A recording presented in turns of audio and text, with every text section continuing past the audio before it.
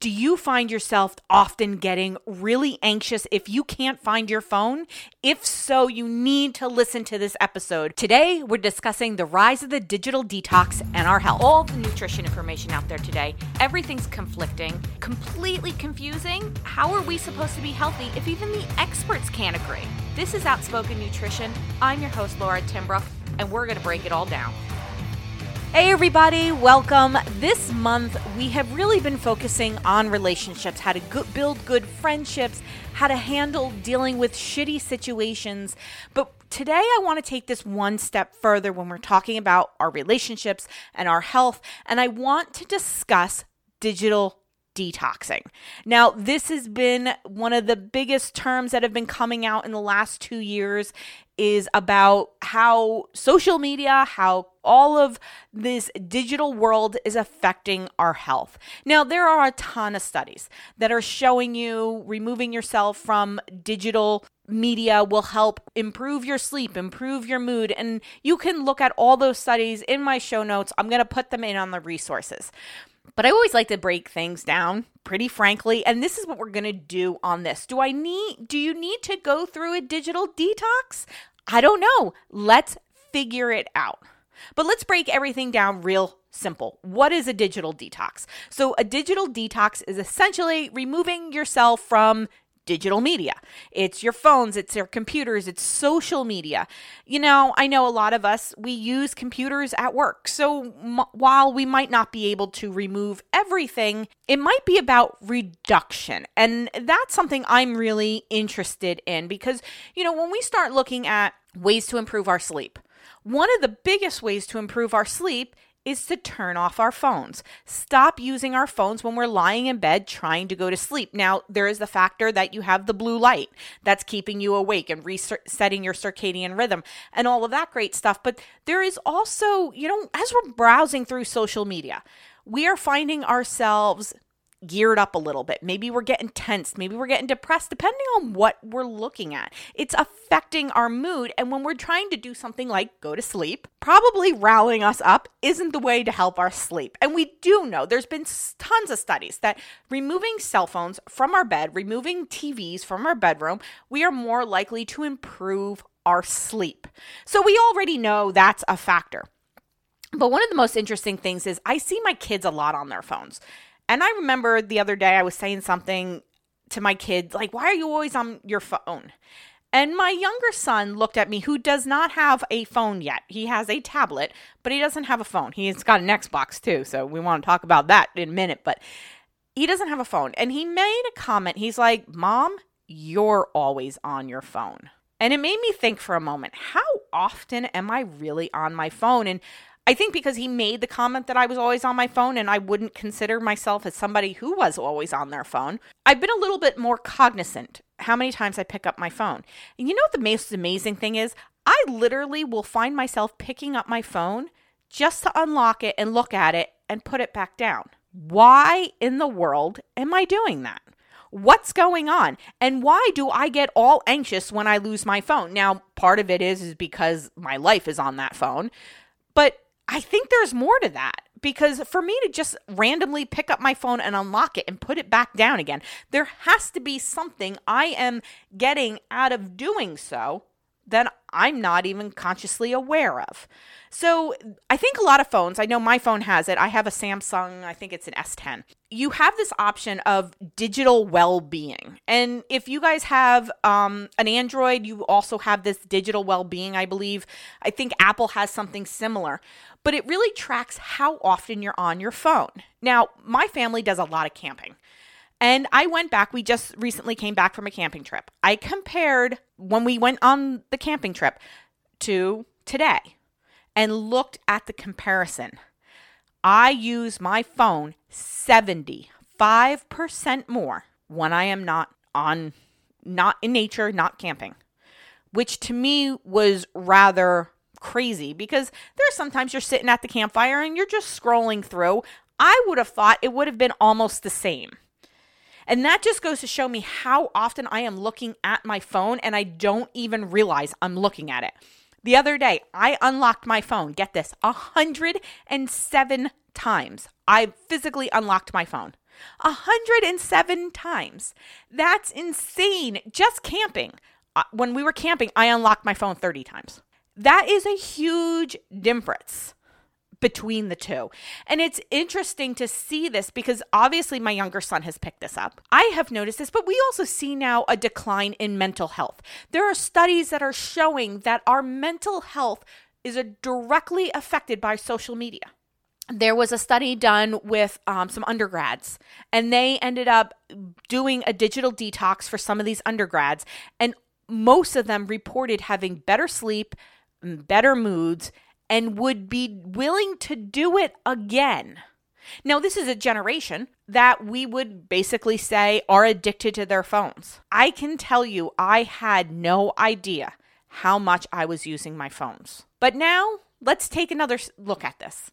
Let's look at it from our relationship and our social aspect. Most of our social interaction is on social media. You will know probably a little bit more about me on social media than actually talking to me in person because I am pretty introverted. I keep things close to me. And even on social media, I don't put a lot out there, but you will understand what I do in my business. You will probably understand some likes. I have fun camping. I love being outdoors. I love classic cars. That to me is kind of who I am. Now, if you were to meet me, you might not get that all, but it's all out there on social media. And I am spending more time building relationships on social media than I am actually building them in person. What has happened? Why is this the case? And how can we better build more meaningful relationships one-on-one in person than just online with strangers? Now, I'm not saying online and social media is bad. It is not, because through COVID, I have made some amazing friends. We actually talked with Elizabeth Duncan Hawker last week on building healthy friendships. Me and her have become very good friends. And I met her online, and recently, last month, I went to a group. It was a women's networking group that I have been dealing with over COVID, and I have made so many friends from there. However, that's not always the case, especially now as the world is opening up. We're getting more out there. So how do we build healthier relationships even with our family? And that's what I want to kind of discuss a little bit about today. You know, one of the biggest things is I said we do a lot of camping. And one of the campgrounds has, well, a couple of them have those big chessboards. Have you ever seen them? They're like, I don't know, they're like 3 feet tall, the pieces, and you can move them and stuff like that. Well, my kids love it. I don't know how to play chess. My husband knows how to play chess, and apparently all of my kids know how to play chess. And actually, our youngest one kicks his ass all the time when it comes to it.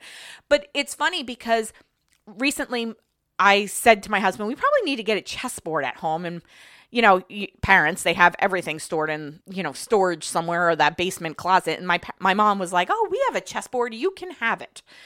We have never played chess growing up as a kid. I don't even know how they have a chessboard, but they did. So they brought it up, and we've been keeping it on the kitchen table.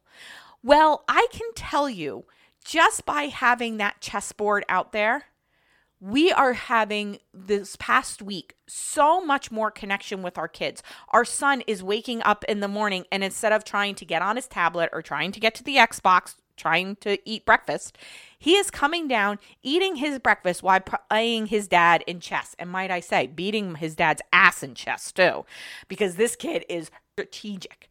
But it's interesting because even our older daughter, who is that typical teenager, actually we have 2 teenage daughters, typical teenagers, too cool for mom and dad, are playing dad in chess every day.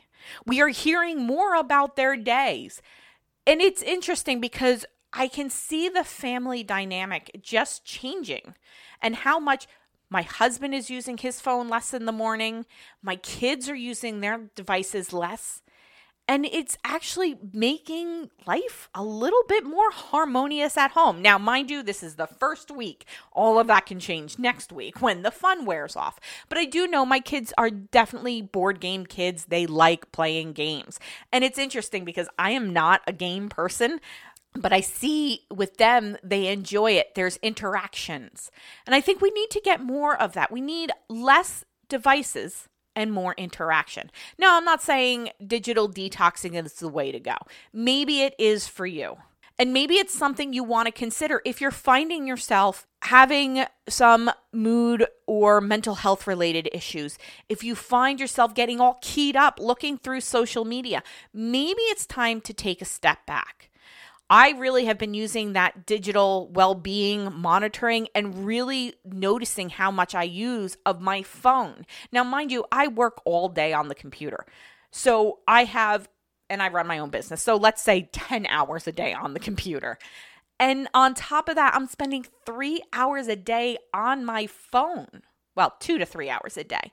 But that's 12 to 13 hours of absorbing blue light, absorbing digital media, absorbing all of this. And I think it might be better for my health to back off. So one of my things I am going to do over the next 2 days is really focusing on how much I'm using that phone.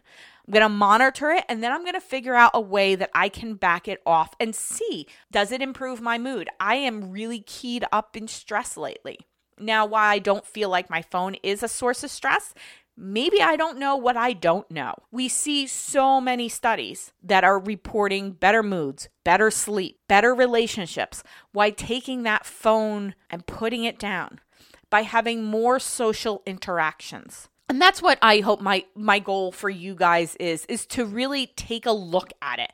Open up your digital well-being in your phone. Find out how much you're consuming. I had no idea how much time I spend on Facebook. And if you were to ask me, I don't even like Facebook. But apparently, I am looking at Facebook more than I actually realize I am doing. Same thing with Instagram. Same thing with LinkedIn. And I think it's interesting seeing these numbers and actually having the data right in front of you of how often you are looking at your phone. So I urge you, definitely take a look at the digital media. See how digital media is affecting you. And if you're having problems going to sleep, take away the phones. Put them away. I actually, before I close off here, I had... At one point, there was a study that was showing that brain waves and cancer with cell phones. And I was like, I'm going to put everybody's cell phone in the hallway 6 feet away from everybody's bedroom. And I never did it because the cell phones were our alarms. The cell phones were this, the cell phones were that. And I realized we are spending so much time on cell phones. And it's actually really hard to find an old school alarm clock that is not connected to a cell phone. So you might want to go hit the Facebook Marketplace to see if you can find a clock radio to set an alarm if that's what you're looking at. But it's interesting how much we have depended on our phones and how much that actually might be affecting our moods and stopping us from building quality relationships with the people that are directly in front of us. And this is not just a teen issue, because if my kids are telling me that mom and dads are on phones more than kids, it might be something to look at. So I hope you guys enjoyed today's episode. Definitely take a look at that media. Take a look to see how long you are spending on it. And as always, don't forget to eat your effing veggies. I will talk to you all next week.